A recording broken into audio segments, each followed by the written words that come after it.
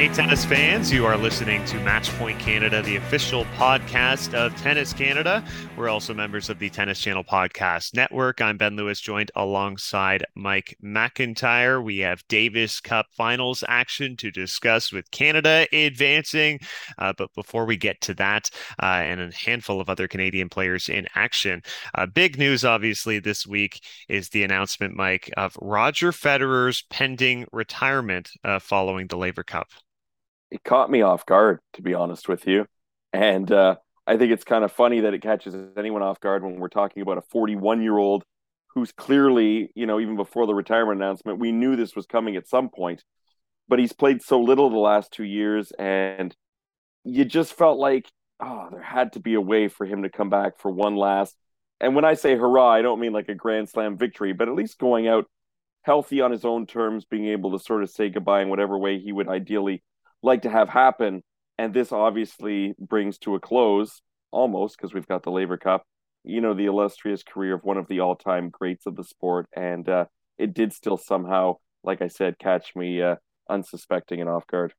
Yeah, and I suppose it feels almost fitting in a way that for me, we have two of the most global superstars in tennis history retiring just a few weeks apart, with Roger Federer now saying he's leaving the game, and of course saying goodbye to Serena Williams as she gave one last hurrah at the US Open. Also fitting, they're only about a month or so apart in age, so they're kind of retiring at a very similar time. But when Roger Federer, I get asked about Roger Federer, if he's the greatest or not, and certainly that is up for discussion. But I've always felt Roger Federer, without question, is the most popular global men's tennis player of all time. Yeah, absolutely. You can go almost anywhere in the world and mention the name Roger Federer, and someone is going to say tennis, even Hmm. someone who's not necessarily a fan. And there's only a handful of people that you can do that with. I would say Serena Williams is also one of them. And not to debate the GOAT topic, him, Nadal, Djokovic, all incredible players, all accomplished huge heights for the sport, brought it to new heights. But what Roger did in my mind is he came along first and really transitioned that era where people were wondering who's going to take the torch in tennis here, from Sampras, Agassi. Leighton Hewitt had a couple of slams there, but wasn't consolidating it in the way that we've seen these three do. So Roger really ushered in that next great era and pushed tennis to new places where it hasn't been before. Look at all the charity matches he's played in Africa, in South America, in Mexico. Rogers brought the game places that it otherwise, I don't think, ever would have got to at that level. Yeah, very, very well said. And I know you think the same. Like Pete Sampras, when he set number 14, that was like the gold standard that we really didn't think someone else could come along and break that record. And the fact that, I mean, it was such a big deal when Roger Federer was the first to do it. And I still never would have imagined we'd have three players surpass the number 14 and surpass it by like a pretty substantial amount. Like it's unbelievable to think three players in this era of men's tennis have accomplished this much, winning, 63 Grand Slams between them in singles. It's just staggering. And Roger Federer still holds these numerous records and accolades, which I'm sure will last for a very long time, if not hold up forever. I think those consecutive weeks at world number one certainly will hold weight as staying there. That's just an incredible 237 weeks in a row is staggering, and the eight men's singles titles at Wimbledon, which is just an incredible feat, breaking Pete Sampras's record of seven. Now Novak Djokovic is getting in the conversation there at Wimbledon too. So much to dissect and take away from this. And obviously, this will be the focus of this episode 30 for us this year.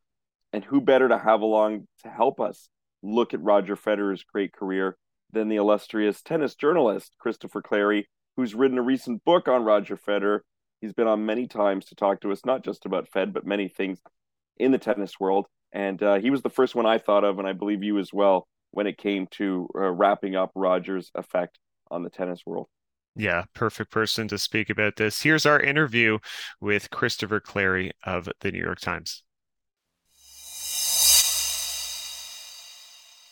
Our guest this week is a good friend of the podcast and one of the most respected voices in our sport. He's the tennis correspondent for the New York Times and has written a recent best-selling book on Roger Federer called The Master. It's really perfect time to welcome Christopher Clarey back to Matchpoint Canada. Thanks so much for joining us again. Hey, it's great to see you both. Yeah, it's nice to get a chance to talk some tennis with you again. We love having you on the pod at the best of times, obviously, Chris. But when Roger made his announcement, Ben and I couldn't think of someone better to have on to discuss the impact this decision is going to have on himself and the game. Your book is called The Master, but the long title is The Long Run and Beautiful Game of Roger Federer. And now that long run's come to an end. What was your reaction when you heard that he made it official? Well, he does have that one last hurrah at the Lever Cup coming up in London. So that'll be one more chance. I'm not sure if he'll play doubles or singles or what he'll do, but there'll be one more chance to watch him in action.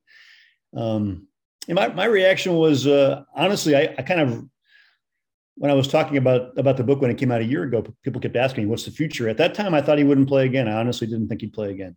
I felt the knee surgery, from what I heard, was a pretty serious one, some problems with arthritis. Doctors that I spoke with said, it's tough at any age to come back from that, but in the stage that Roger was in, it was a pretty iffy thing. So I felt pretty pessimistic, but I was, again, encouraged when I heard from his team and from himself. Roger's not somebody who puts things out in the public domain unless he's serious about it.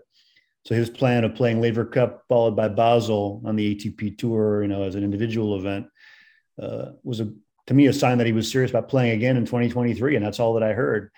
I think the knee just wouldn't cooperate ultimately. That was the main thing that happened, and it changed his plans, and maybe seeing what the new generation is doing as well. I mean, it's the U.S. Open was an interesting window into what the future of our sport's going to look like, and it's fast and it's powerful and it's pretty impactful. So I'm not sure that's what changed any minds, but I think clearly that Roger's decision, he had a long look at it.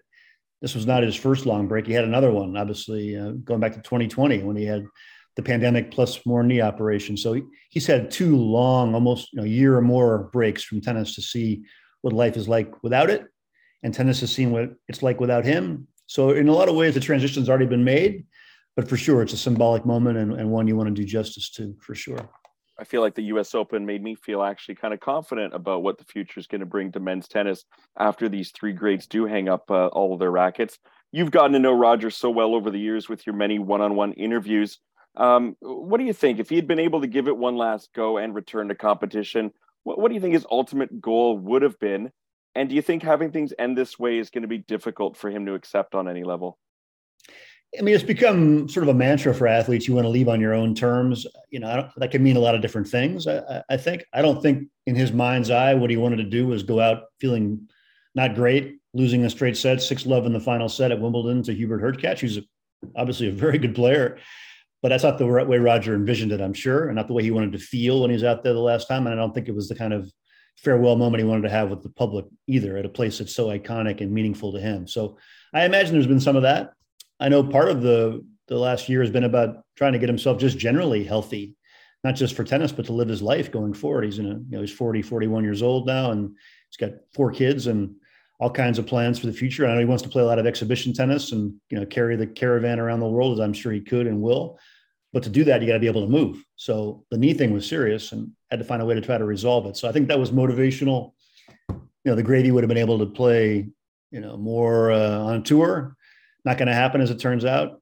Is it surprising? Ultimately, no. But I just feel like, the end game for him, he's already surpassed expectations so much just getting to the stage of tennis that he did. And ultimately, if you look back, 2019, the Wimbledon final that he was 2 match points, against Djokovic with, which every Federer fan will wince at forevermore when they hear that 2019 Wimbledon final phrase. But just amazing to be in that position, really. He almost was his own enemy there because it was so incredible what he did that not making it across the finish line feels like a big downer. But in fact, it should be also an upper that he got that high and that far at that stage in his career. Yeah, it's nice to, reflect on some of these incredible matches. Of course, Roger Federer, not only his greatness, but you feel like he's been a part of some of the most historic matches in our sport. I know for me, there's a few that come to my mind when I think of Roger. Which matches maybe come to your mind when you think of Federer and his lengthy career? It's funny. I mean, they're obviously the ones everybody thinks about. The main matches at Wimbledon with Nadal and the great Djokovic duels. I go back, for me, it's a mixture of defeats and victories, to be honest. I think some of the couple of matches that kind of got lost in the sands of time were the Safin semifinal in Australia in 2005. When he had won 3 majors the year before, had put his clamps on number 1, was clearly the best player in the world. And Safin was a guy who could have been, a dominant player. He had the skills for it and the swagger for it, just didn't have the head for it or the staying power for it. But he was revived at that point with Lundgren, Federer's former coach, working with him. And that, to me, of all the matches I've seen live, and I've seen so many, like you guys probably, that one really sticks in my memory because of the intensity of it. Roger was not 100% physically, just the shot making. It was just a couple of guys it was like Thor against Thor, just throwing thunderbolts at each other. And it was just fantastic theater and a fabulous match. And Safin ended up winning it. Roger had a match point, hit a tweener on it, lost the match point on a volley winner after the tweener from Safin. And Roger could have hit that shot a bunch of different ways. But that match for sure is one that's in my personal memory is just a fantastic moment because Roger seemed to be on the way there. And then suddenly somebody rose up to his level, couldn't sustain it. Roger ended up accelerating and winning 3 majors again the 2 following seasons. And the other match I remember very well is the match against Djokovic at the French Open, another semifinal. Yep. When Djokovic was riding his 40-plus winning streak, was an incredible start, 2011 season, right? And Novak was playing the best tennis in the world at that time, and Roger just summoned somewhere within him the magic and played, I think, for me, his best match really ever on clay that I saw him play. And he stopped Novak, and the quality of that match and the quality of the ball striking, very aggressive, was a phenomenal spectacle and stopped the hottest man in the sport. And Roger, I think, should have won the French Open that year. For the book, I talked to Anna Cohn at length, his former coach, and that's one of Paul's regrets, was that he felt that Roger had the level to beat Nadal that year in the final and just couldn't quite summon the belief and energy to do it. But the shots were there at that point. Yeah, certainly. I remember that semifinal, the finger wag right after that big win in the semifinals. Certainly iconic before losing that final. Just covering Roger Federer, the man, beyond all the titles and accolades for your book over these years. What do you take from him? I guess the person, based just through all your interactions. What do you think of him as a person, really? Well, if I think about Roger, I think about evolution, first of all, because he, as you all can see, he was around long enough for us to get a lot of looks at him. He's like some rock icon that you can see from the early years of the rock to the middle age part of the rock all the way through. And him, it was similar, but he always had a humanity about him and an empathy about him. He was rough around the edges, but he really, I think, grew into his role. And I think he grew into what he could feel people wanted him to be and what he knew he needed to be to succeed. And that was great to see that up close, kind of year by year, kind of like a time lapse photography to watch him year by year change through that. And I think ultimately, when you see a guy in so many situations over the years, so many different continents, after so many matches, conduct himself with grace and respect for those around him, be they journalists, be they sponsors, be they other players, ultimately it's the whole body of work that's really impressive. And that's the case with Roger. I think over time, he was somebody who managed. I think we might have discussed part of this before when we talked a year ago, was just how he was able to take all these situations that can be frustrating or can be routine or can be drudgery and really take them with the right attitude and approach it with positivity and a very constructive approach. And honestly, that sounds simple, but it's really hard to do for a lot of superstar athletes who are used to being catered to and used to having things that aren't going their way be smoothed over. And Roger never seemed to impose that too much. And he was somebody who really was able in every interaction to be very present. I wrote a column for the New York Times this week, actually, about the 4 reasons why I felt like he had been so popular and so beloved around the world in so many different cultures, probably not everywhere, but a lot of places. And it seemed to me that it was the beauty of his game. It was the longevity that he had. People could connect with him over a long period of time and that he wore well.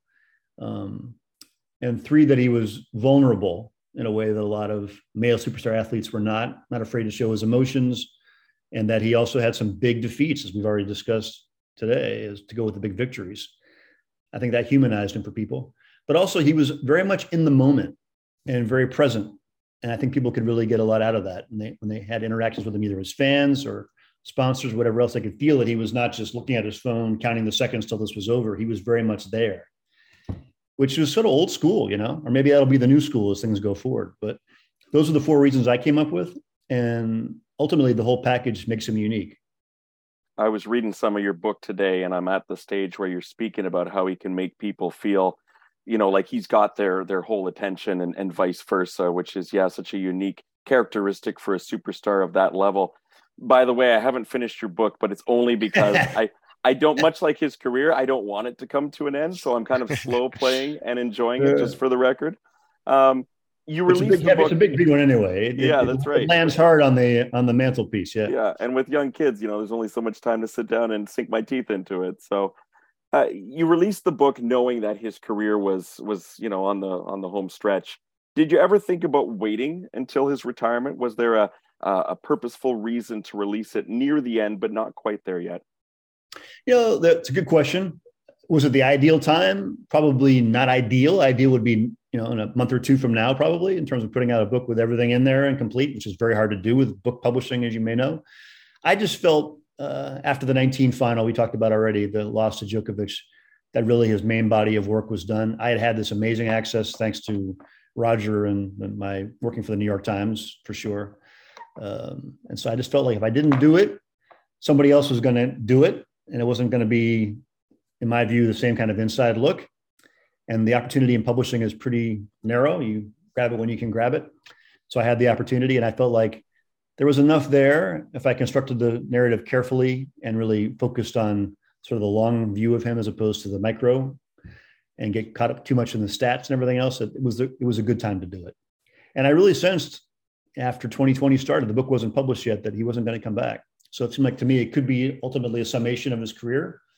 Renee Stoffer wrote a good book about Roger as well. Chris Bowers has written one. This one was kind of a mix of the personal and the biographical. And I felt like whatever anybody else had done, it would hold up because it had those two elements to it. Do you plan on speaking with him again, either for something separate or perhaps an addition, a conclusion to the existing book, a little sort of, add-on just to cover this part of the final stages of his career? I would love to. There are a lot of unanswered questions about how the last couple of years played out, especially the part of the season when he played in 2021, when he came back and played 5 or 6 events, ended up pulling out of the French Open after winning his, I think it was his 3rd round match, and not playing the 4th round against Berrettini, and then obviously the tough Wimbledon. I'd love to know how much he was really hurting. He may answer some of those questions at the Laver Cup next week coming up. He'd probably get asked a lot of detail about the time he's been away. But of course, I'd love to have a chance to talk to him again. It'll probably depend on what he wants to do. If he wants to do an autobiography, if he wants to do a documentary, depends where he wants to spend his energy and his time talking about the past. And I would always accept and be eager to do an interview with Roger in any context. And I think there is one last chapter for sure to write about, what happens in London this coming week and sort of how he wraps things up. Well, we briefly touched just on this new generation that we certainly witnessed at the U.S. Open. Carlos Alcaraz, the ascent to world number 1, seeing some of these new, fantastic, highly physical, great talents. But you still have to wonder, Roger Federer, with this retirement, do you think it's going to leave any type of void in the game? Oh, I think it definitely leaves a void in the game, just because of the connection Roger has created with his fan base over the years. And those rivalries we're not going to see again. I mean, those were the pillar of tennis as a sport, not just women's tennis, but tennis period. Those Djokovic, Federer, and Nadal, Federer rivalries. Add a little Federer Murray in there too, if you want to. But I mean, it's been extraordinary, and those are going to be gone now. So we know when the last Djokovic Federer match was. We know when the last Nadal Federer match was. Now that's the real end of an era.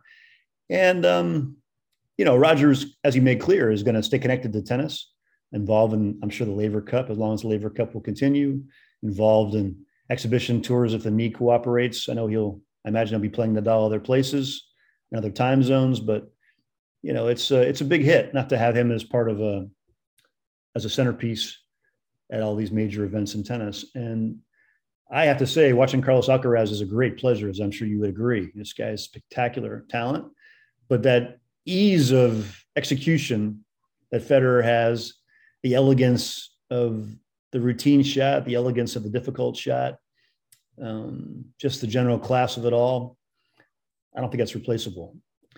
there'll be other things that'll come along that'll be exciting in different ways, but that will be very, very hard to replace. And those rivalries took 20 years to build. So we got to start building some new ones now. I'm just reflecting a few years ago, chatting briefly with Canadian Philippe Pelliot, and I remember he told me every young player tries to play like Roger Federer, and absolutely nobody can do it. And I thought that was a good summation of his quality of game, and of course how everybody looks up to, but nobody quite can play like him. That's what Darren Cahill told me too, and I believe that's true. I think it's just I guess, you look at Rafa's technique and goes, can he really replicate Rafa Nadal either? I don't know. I mean, that's pretty artisanal stuff on the forehand and just the fighting spirit and all that.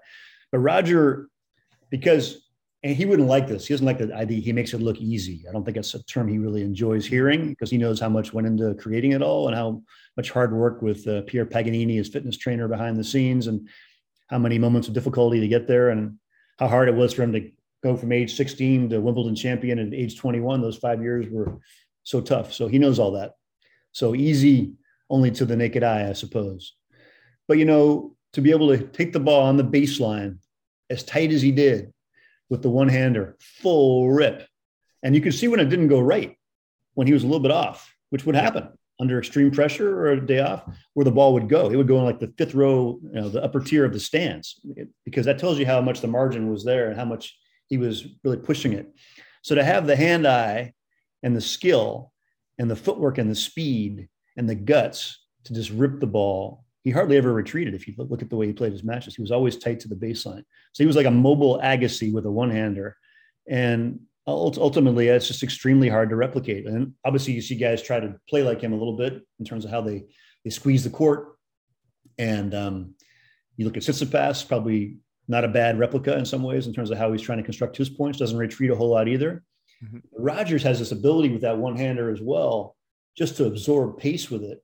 I used to just love watching the guy practice for that reason alone, just to go watch him play with the one-hander in practice sessions. And the ball would be up here, above his ear, the ball would be down by his calf, below his ankle. He's still making magic from those different zones of the court. So he just had an incredible feel.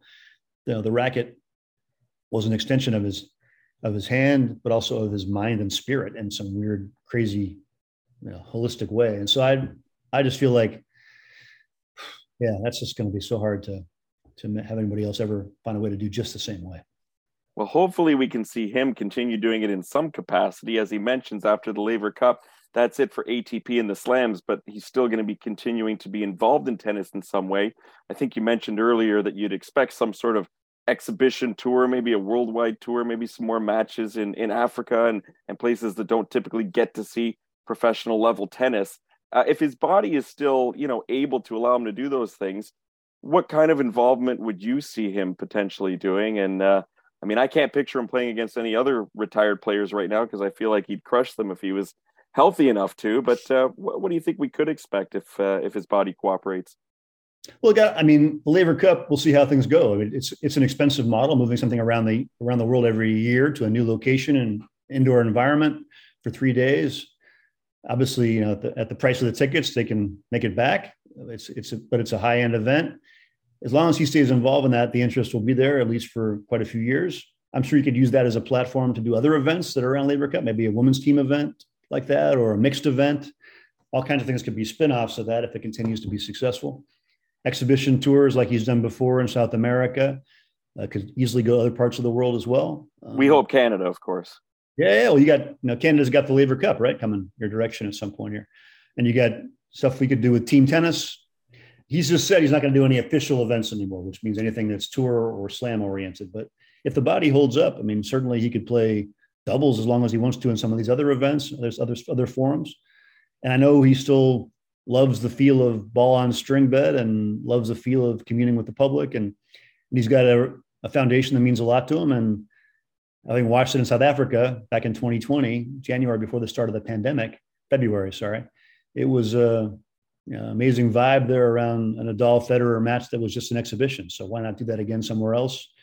I'm sure they've talked about trying to go to Santiago Bernabeu in Madrid when that opens up, the brand new stadium for Real Madrid, and doing something there. That was, I know, one of their long-term projects with Rafa. Maybe that'll still happen. So I think he'll be out there, body willing, but it's not the same as under pressure tennis, for major titles at stake. I'll finish just with one last one, and it might be hard for you to pick, but what would you maybe identify personally, do you think, is Roger Federer's biggest career accomplishment? I mean, it's just, for me, it's enduring excellence in class. That's sort of a hybrid way of putting it. And I think he did change the game in terms of how he plays with the attacking third shot off the serve in particular, and the ability he had to be able to, with that +1 shot, that's the term we use for it now, just rule. Instead of serving and volleying, it was serve and crush forehand. And I think that's the model. You watch Carlos Alcaraz or Sinner and all these guys play in the next generation 20 years later, and that's what they're doing. But for me, I think it's more the soft power. It's the enduring excellence in class. Well, speaking about class, thank you for joining us and gracing us with your class and your take on Roger's wonderful career once again. And I wanted to mention before we wrap, we appreciated the shout out in the book, because Matchpoint Canada did get a little reference there, and from one of our interviews with Jimmy Connors, just talking about how the majors held more clout today than they used to in Jimmy's day back then. Yeah, I think that's an important point you all brought out from Jimmy, and it's worth making. I mean, it's people, and I just have it with Serena Williams again, and she retired. That question comes up all the time in terms of what was the value of the time, of the period. You can't judge who would have been better with a wooden racket or a graphite racket or whatever, but you can say, what were they shooting for in their era? And, what Jimmy told you was very true. I mean, Jimmy missed the French Open a bunch of times, missed the Australian Open a bunch of times. Wimbledon and the US Open were the coin of the realm. The Grand Slam, winning all four, was worth getting jet lag to Australia for, or boat lag long ago. But I think we forget sometimes that people were not always trying to collect as many majors as they possibly can as they are now. Yeah, well said. Well, Chris, thanks so much for coming on the podcast and sharing your insights as always. Gentlemen, always a pleasure. Always a pleasure to speak with Canadians in general, but pleasure to speak with both of you. There you have it, Christopher Clarey of the New York Times. I mean, I asked him the question, but I suppose, what are maybe the matches for you that stand out if you're thinking of Roger Federer, if you have any in particular, Mike? I mean, if I try and think a little bit off the board, but for matches that were, super meaningful, you have to go back to when he beat Pete Sampras at Wimbledon in 2001 as a 19-year-old. And this was shocking at the time because Pete had such a stranglehold on winning there at the All England Club. And it felt like a real transition was occurring, that, whoa, maybe this is the guy that's going to be the next big grass court player. And even though that one was only in the quarterfinals, and even though Roger didn't win Wimbledon that year, he would only 2 years later. And I think beating Sampras there really gave him the confidence to say, hey, I can beat these top guys. I can be one of these top guys. And to beat Sampras at Wimbledon is what, the next generation has come to expect. When you beat Federer at Wimbledon, it didn't happen too often. So that was, I think, a really meaningful match right there. Yeah, definitely a great one, and one that I think signified certainly his breakthrough. I kind of look at Roger's career into three parts, because I view sort of the first part, sort of his complete takeover of the game after that 2003 Wimbledon title. You look at the run he was on from 2004 to 2008, and he was just like an untouchable force. I mean, I think he won 12 of the next 18 Grand Slams in a portion there, which is just staggering. 2006, he went 92-5. He played 17 tournaments that season, made the finals in 16 of them, and won 12 of them. I mean, that's just absolutely ridiculous. Then sort of that second half of the career, I kind of think of a bit of a lull, sort of post 2011, 2012. The 2012 to 2017 without any slams. Yeah, exactly. Where he was close. He had his moments, made a couple finals, but that was really, of course, Djokovic's complete and utter reign over the sport. And then I think of, the last era, it was just the comeback 2017, which was just such a magical season for him. I mean, certainly that final with Rafael Nadal in 2017 at the Australian Open, even though they've definitely played better matches, but I think at that time, seeing those two, because Nadal had struggled with injuries and form for a while too, just seeing them back at that stage in a Grand Slam final was extraordinary. And for Federer to win it was massive. He would win two slams that year, and then 2019 as well was another huge year for him. 2018 too, he defended that Australian Open title. So there's a stretch there, like in that comeback, where he was winning just as much as ever. The resurgence was very impressive, and you wonder how he went 5 years without winning a single slam. Obviously, credit to Djokovic, who was so strong during that time. But it was kind of mind-boggling in a way, and people, I mean, he was starting to get all sorts of questions at tournaments about retirement and when he was going to hang up the racket, and he still had three slams in it. And boy, Wimbledon 2019, and Chris Clary, touches on this as well, but he didn't win it, but he came so gosh darn close. And the fact that at that age he was able to beat Nadal in the semis and come so close to beating Djokovic too, that would have gone down as one of his all-time greatest accomplishments. But at the time, it gave me, although there was disappointment from Federer fans, it gave me as a journalist even hope that, hey, Federer's still going to be in this conversation for a while. It looks like on a surface like that, he could still be contending for years to come. And unfortunately, the knee shortly thereafter resurfaced as an issue and ultimately has led to his decision to have to call it a career here. Yeah, you look at post that final, he only managed to play four more slams, missing out, of course, on quite a lot of 2020 post Australian Open. And then 2021 was a very abbreviated season as well, which Chris Clary alluded to. But just such a magnificent career, such a great ambassador of the game. I truly do think he has changed the game of tennis, certainly for the better. I mean, clearly, without a doubt, he's leaving it in better hands than when he found it. And that's not a knock against the generation before him, but he's brought it to monumental heights. I was thinking also, getting a little nostalgic about his Canadian moments. And there haven't been as many recently, because you got to go back to, well, at least in Toronto 2014, 8 years ago, was the last time he played in our city. He did play in Montreal in 2017. But have you got any memorable Federer moments in Canada, either before you were in the media side of things or during your time in the media that stand out for you?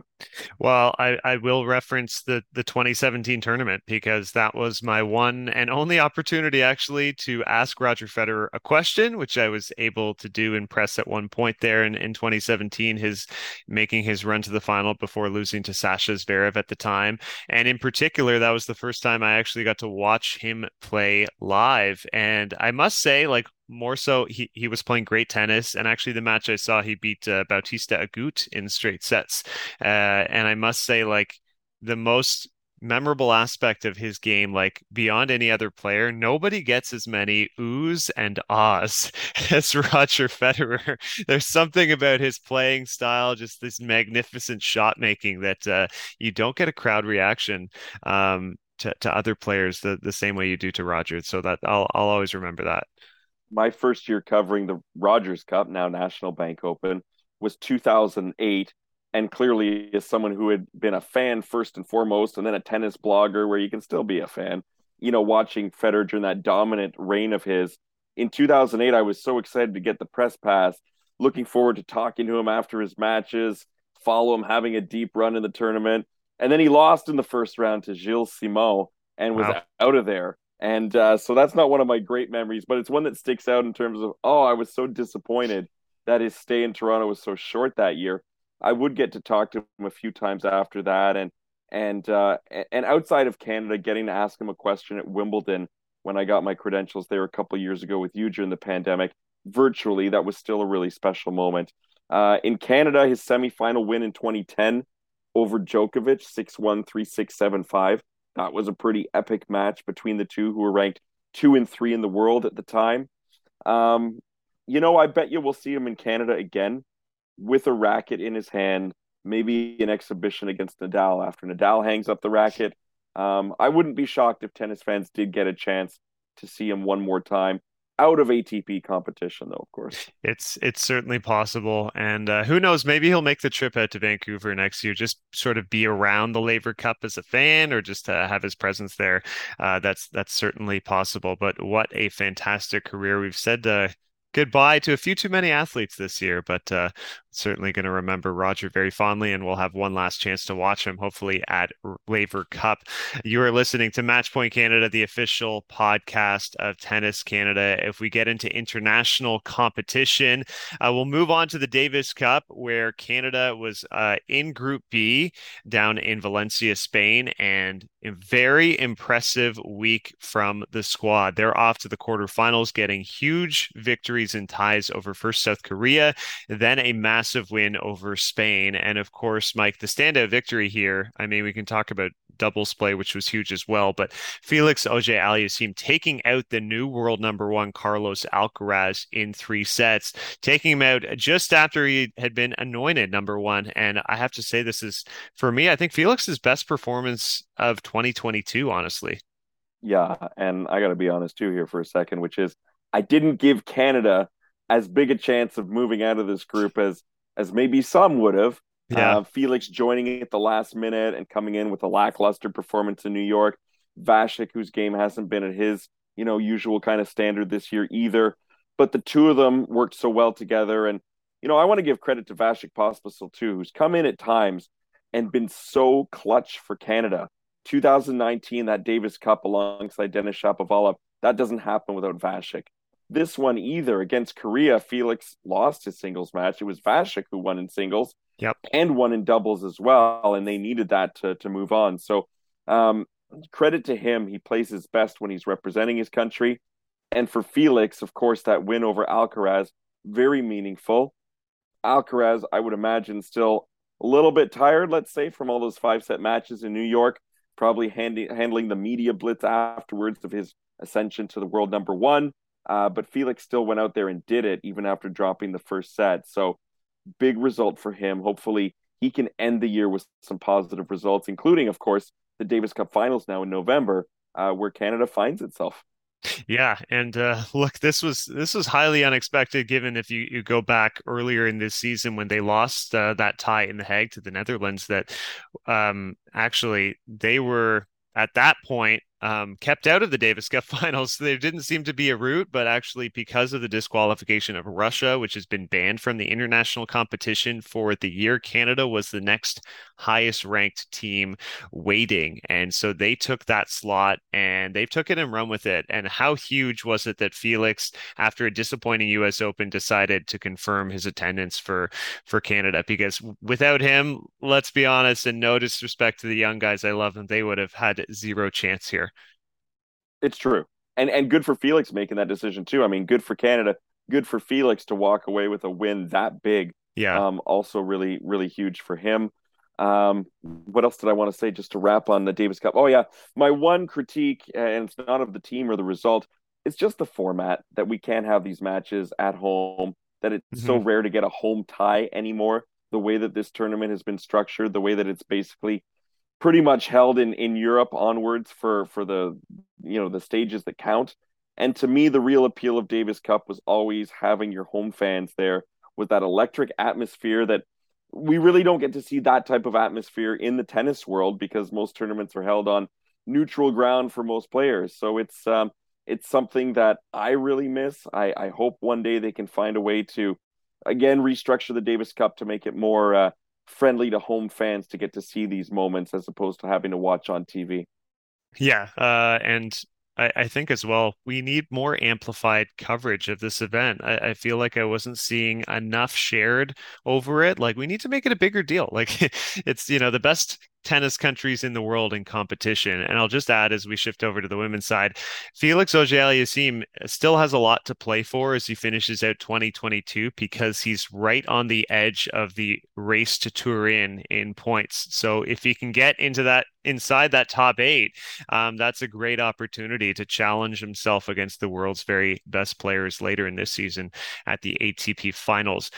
Over to the WTA, and we had a bunch of Canadians actually in action in India at the Chennai Open. I'll start on singles, and Canadian Genie Bouchard, very, very positive tournament for her as she won a couple of matches and reached the quarterfinals before she lost to Nadia Podoroska, who's a very solid player, of course, and Jeannie struggled with the heat in that match, unfortunately. Said she felt like she lost half her weight in sweat, but nevertheless, this is her first tournament in over a year where she's actually had a main draw victory at a WTA event. So this is like huge, huge strides. Yeah, all we had seen from her coming in was that exhibition tennis Tour of Champions event there with oh gosh, who was there? Tommy Haas, Sam Yeah, Querrey, she her also and played Sophia She Kenin, also right? played Vancouver as well, but that's just a True, 125K. So and true. she hadn't won there either. So there you go. So this was so positive, and the fact that her tournament didn't end because of anything related to the shoulder, Hmm. that is first and foremost the most key aspect to her participation is that the shoulder is healthy. This is great results for Jeannie, I think, given how long she was off the court. It's got to give her such a great feeling to persevere through that time. She's not getting any younger. She is in her late 20s. She could have called it a career. She could have said, hey, I'm not going to spend a year rehabbing this thing. She's got that hunger. She wants to get back in the top 100.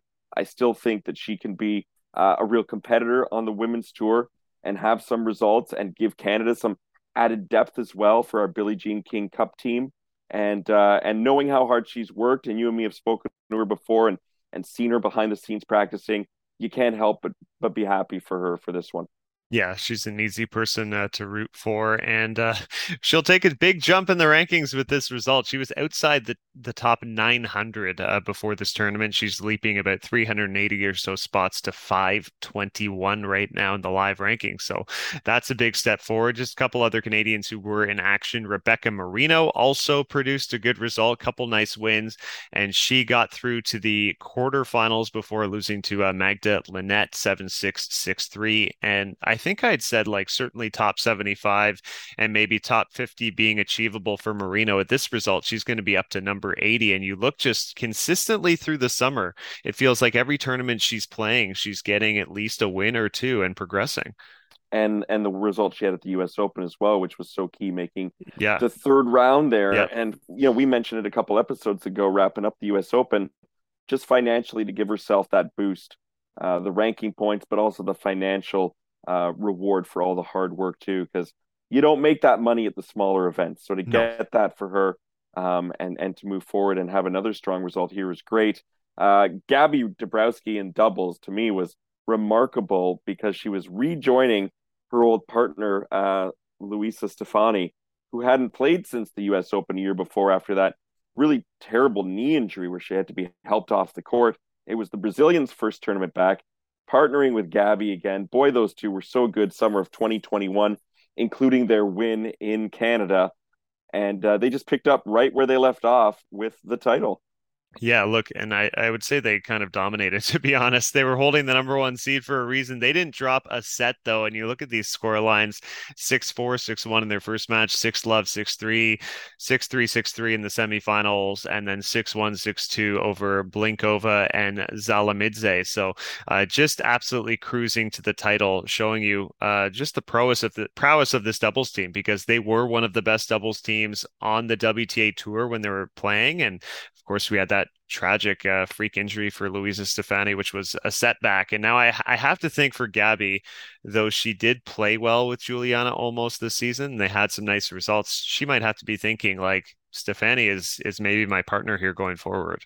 Yeah, I don't see how you don't reunite, although I believe that it was always in the plans for Gabby to team up with Juliana almost for 2022, even Right. before that injury. So you never know what's going on in behind the scenes. Doubles is sometimes like a bit of a soap opera in terms of who's partnering with who. Yeah. But yeah, I'd love to see this partnership because they were at the top of the women's doubles game before that injury, and it looks like that chemistry still exists. I'd love to see what they could do together in 2023.